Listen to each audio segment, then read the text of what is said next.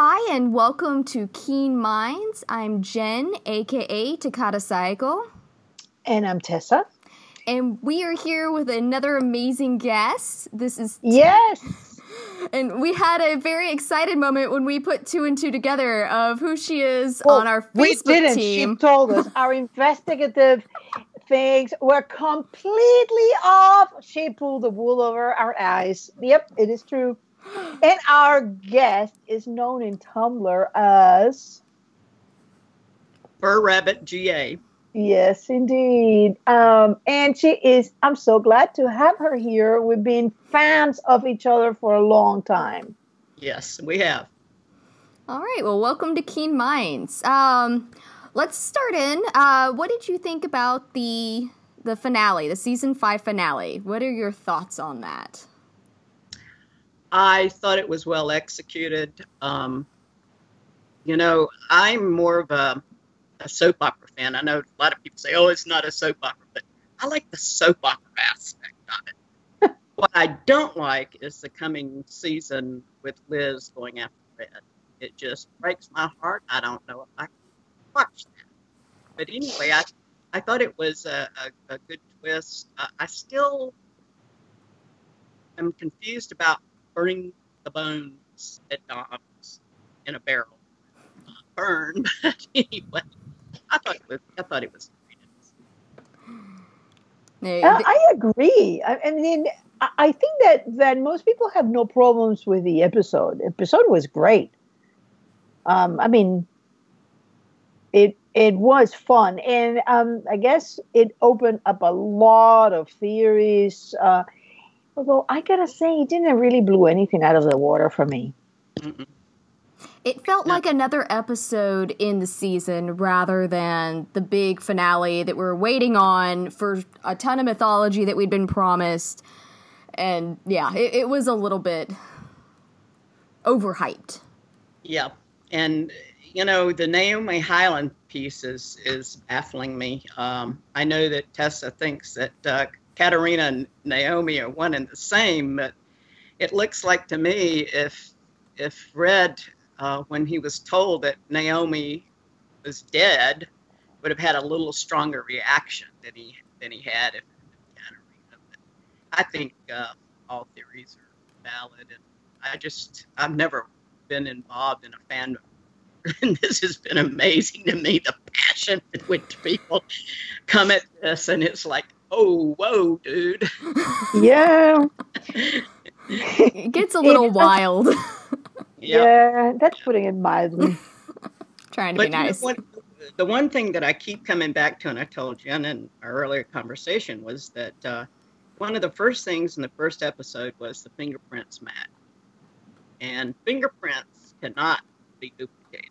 Nope. And if you can file them, but you can tell it's been done, and so what happened to those fingerprints? What's your theory, Tessa? I have theories. Of course I do. I honestly think that Red, I distinguish between Red and Raymond Reddington, RR. I think Red has been Raymond Reddington for a long time. In fact, I think his name is Raymond.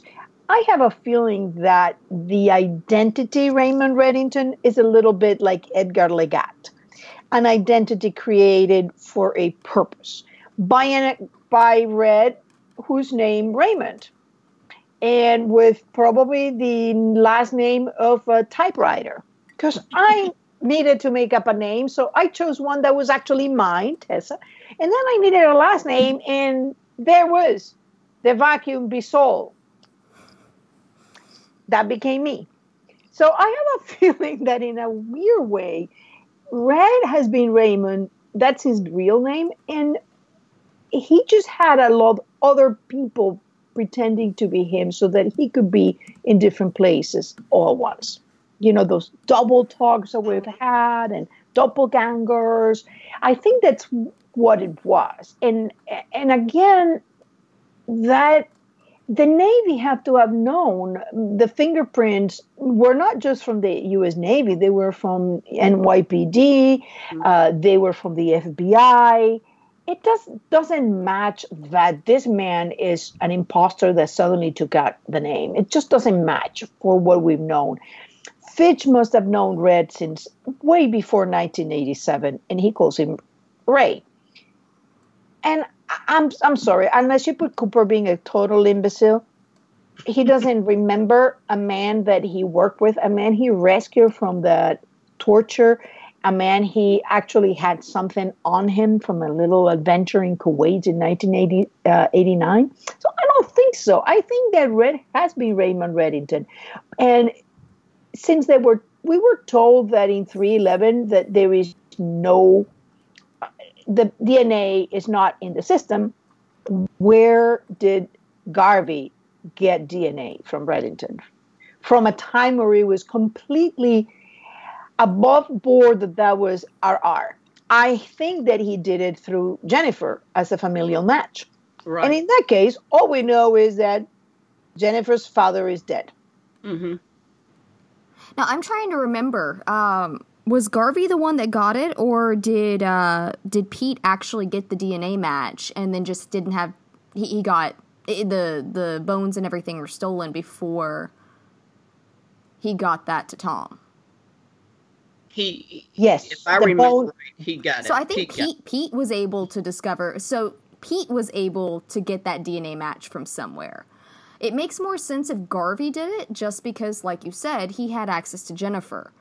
Mm-hmm. But where did Pete get it? No, Pete got the DNA from the bones in a tooth because the bone had been exposed to the elements. So that's air right. Or dirt, or buried directly in dirt.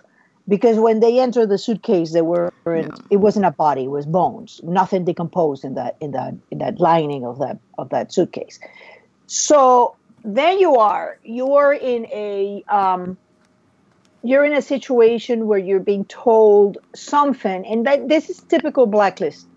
That you're being told, yes, that's identified, that's Raymond Reddington, and nobody's stopping to ask, wait a minute, how was that possible when we were clearly told there was no DNA from Reddington in the system? Doesn't mean that it doesn't exist anywhere, but it's funny because a lot of people tend to think that Curtis is like, call it a magic sponge.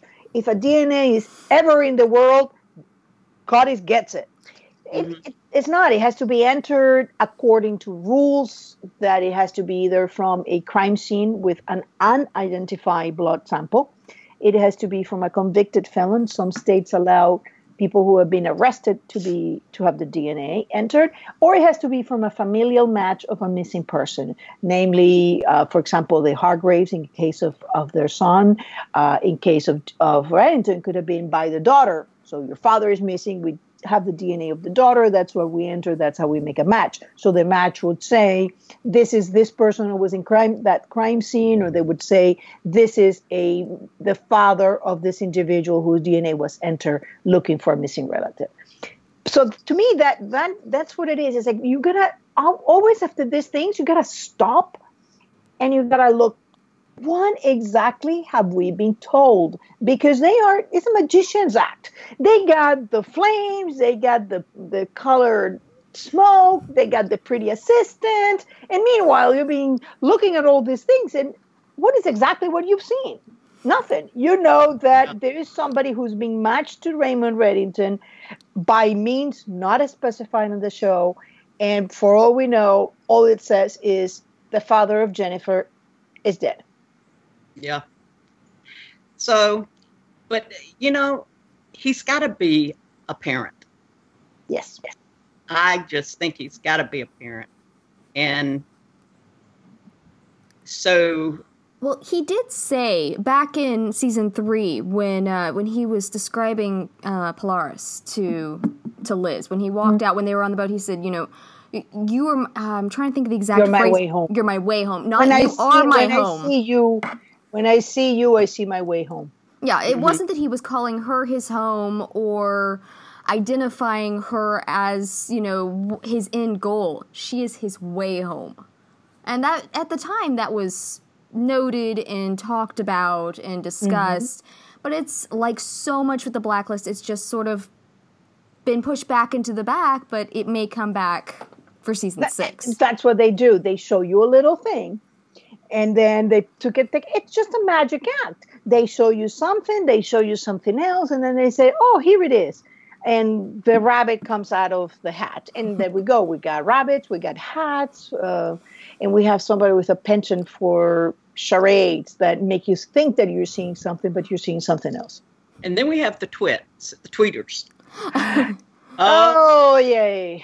In the interviews with Bokenkamp. Oh, my gosh. Just add it on and on and on. And I keep going back to the Sharon tweet the night of Requiem. 4.8, Adrian Shaw conclusion, when he says, "Are you her father? Are you?" No, I'm not her father, but yes, she's my daughter. And Sharon at that time tweeted, "Bam, it is the truth." Something to that effect. So, as crazy as it sounds, that's why I think they may try to pull that arena thing. But anyhow, it's a pleasure talking with you guys, and I may watch in January. I may be watching it. I may not, because I cannot stand to see Liz destroy Red. I don't think it's going to get that far, because Liz is very smart, and there is something I just noticed as I'm doing a very long analysis. It's probably going to end up being like a 24-part. And one of the things... 17 right now. I've just read 17 right now. Man, you're good. and one of the things that caught my attention is that we're told that the bag of bones is given to Sutton Rose a few weeks before Garvey's death, which means that by the time Red comes to Jennifer Dorr wanting to know about the bag of bones, she knows perfectly where it is. She has seen the results, and she knows exactly that, in theory, she's talking to an imposter. Huh. So it's something that you don't notice until you start looking back, and that's why I always tell people you gotta rewatch, because once you see things backwards, the whole thing is very different. You have to work your way and realize, wait a minute, that Jennifer telling Red all about Naomi and what happened, and you abandon us in the pink room. She knew, and she just pulled the wool over his eyes easily. And she transformed so easily from that despondent bag of wet clothes into this badass woman with I told you, Fiona. Yeah, I mean, it was obvious. It's obvious the moment they chose Fiona to play Jennifer that she was not going to stay like that. And that's what I always say. Why on earth would you choose Mary Louise Parker to play the unhappy housewife? She is known for playing characters who you think there's something, and then they turn around and she does this like instantaneous transformation into completely different. Well, on the Facebook, one of the Facebook groups I follow, they're saying that she is too expensive for them to bring back. And that's one of the reasons they killed her off. Things like that do happen. And the fact is that they have had to give up, from what I understand, they have had to cut budgets as seasons have gone on. It's a possibility. I actually thought about that when she turned up dead, was maybe there was a conflict of time or conflict of, budget. They were able to bring him back. I mean, honestly, I wasn't expecting to see Famke back at all for that reason. Mm-hmm. And so I was kind of surprised that they were willing to pay her paycheck to bring, even for 5 minutes, bring her back on one episode. Well, not to mention that Bokenkamp had said, absolutely no, we're not bringing her back. He says it, I just don't believe it. That's my go-to these days. I used to just question everything he said. Now I just don't believe it. If he says it, it's probably the direct opposite. Yeah, I mean, I was great. The interviews got me very angry. And then I calmed down. I look back at the interviews, especially going way back to season 1. And I said, this man, thank God he's a writer. Otherwise, he would be a pathological liar. And I just said, you know what? As a writer, I adore you. I'm not reading your interviews. That's it. It's or read them for the things that are not going to happen. Writers are an odd breed. That's all I can say. Well, it's been a pleasure talking with you guys. And no, we're not done. We're not done. Sure we are. No. What's the matter? What you got to say? Tell me about your impressions when you saw Tom back at the tombstone and then Jennifer appears. Talk to us about what you think about those two characters that had been fundamental in the season. Tom until 4.8 and then driving the whole season 5, and Jennifer, who appeared seemingly out of nowhere and suddenly has become this very important character. Well, I think that they're scrapping for somebody to replace Tom. That's why they had to bring in Jennifer. I do not understand why Tom didn't stick around. I like it. Yep. And I guess they just felt like he had to go. But I thought it was a beautiful scene and didn't upset me. I know a lot of the Tom haters hate that he came back, but I don't know. This Jennifer, somebody said that she is only going to be in like 5 episodes. They don't think she's going to be. Interesting. I wonder what they based it on. It was someplace on one of the Facebook pages. I can't, I'm a member of like 5 of them. Okay, you're a committed fan. I can only do Tumblr and Reddit. I do a little bit of Facebook, but I'm mostly on Tumblr for it. Did you say 5 episodes is what you had heard she was going to be? I think 4 or 5. That would make sense. Typically they do. I mean, that would basically make her their blacklister of sorts. They're a big character to swing into the first few episodes of the next season. And so that's been their format with those characters. Mm-hmm. Typically, they're the bad guys, but, it just depends what Jennifer turns out to be. Yeah. But she's their character. I don't want to say pushing it forward because, honestly, once again, Tom Keene is going to be pushing this season forward. He's dead. He will have been dead for over half a season when it starts up in January. But he's still the center of the show, which is kind of ironic. So you think they're going to bring Agnes back? I don't know. Maybe at the end? I think at the end. I don't think that they're going to bring her back because right now, unless they use Agnes as a very, it would work well if they had a source of conflict. Like, why don't you we got Garvey, now you can go pick up Agnes, and Liz is like, no, I have no idea who you are. I don't think, Terre, that you are going to see a lot of very dark Liz. Whenever they hype that, I think that it's going to start being dark. And I think that we have to, at this point, go back into another flashback of the fire. We haven't had one of those in over 3 seasons. The last one was in 222. And we have not referred to that fire. We have not had anything of the fire. And got to the analysis part of the fire. There is nothing in that fire that would go towards imposter or non-imposter other than they show us the scars.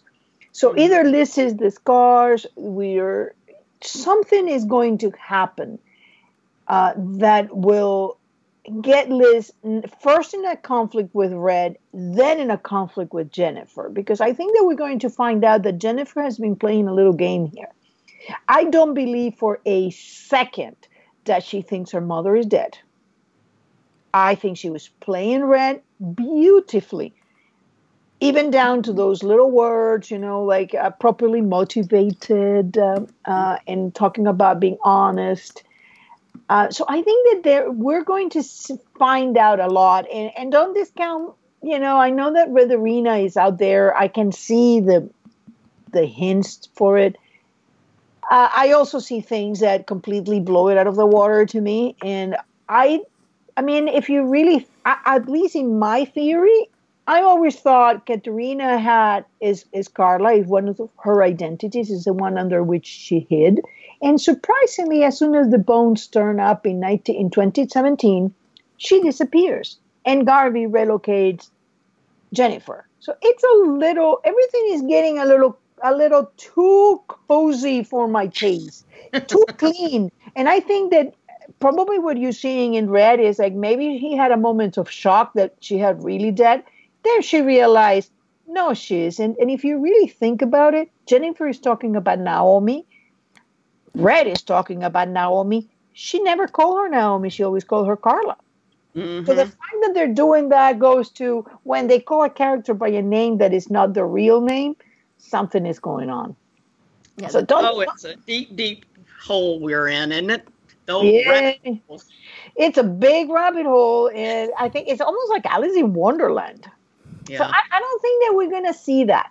No, so we've been asking everybody what's their favorite episodes in the entire series so far. Or let's say 3 because it's hard. Kate May. That didn't seem very hard. Yeah. Second would be, I think Ivan. That is a choice I didn't expect. Because it's the first time that he embraced her. And that sort of solidified for me the father figure or the parent figure of him. And I thought that was a sweet episode. But my very unfavorite one is 5.8. Yeah. It was such a great episode right up until the end, too. I was so excited with the Major back and that wonderful scene with Tom and Red and the way they were, both working together and bickering back and forth. And I still say one of my favorite lines was, that would have been so much easier if the bullet just hit, about a foot higher to the northeast, and popped him on the back of the head. It was a great episode. It was. It just, as far as that goes, it's just, I don't know. I was a week out of my first knee surgery when it aired. And I think probably a little depression, from the surgery. But I had to go on an antidepressant medicine after that episode.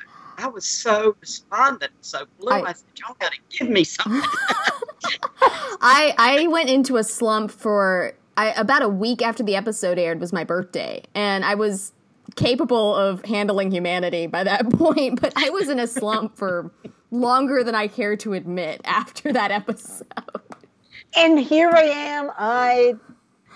She wanted me just to go on and on about it. And I'm like, I don't want to talk about it. Don't ever mention that episode is no. I've watched it a few times. I love that scene. To me, that's one of the best scenes of The Blacklist. It would have been if he'd survived. Beautiful scene. If he had survived. Abstract that. Well, it just takes your heart and squeezes it, though. Yep. Oh, it just breaks my heart. I just can't stand it. And I can't understand. And if Liz turns on Red and is mean to him, I'm going to be upset about that too. So there you go. Well, it just feels like nothing that she that everything's been for nothing. If he's not anything special to her, if she's lost her husband, the man that raised her is her father, she's lost everything. She's got to come out with something in the end. And that's been my thing about Tom's death, is that you have basically, they went out of their way to make him the one she chose for her dream, and now they've killed him, and so they've basically given her a really sad ending. If he's dead. He's on New Amsterdam. It starts in the fall. Ryan is gone. I love him, but he is moving on to hopefully greener pastures for him where they're not going to kill him off. I don't know. Well, it's been fun, guys. I've enjoyed it, and I'll be looking for the theories and looking for more fanfic. And y'all take care, and I love you guys. All right. Bye-bye. Thanks so much for coming on. Thank you so much for joining, and a pleasure meeting you. We have to do this more often. Okay. Bye-bye. Bye-bye.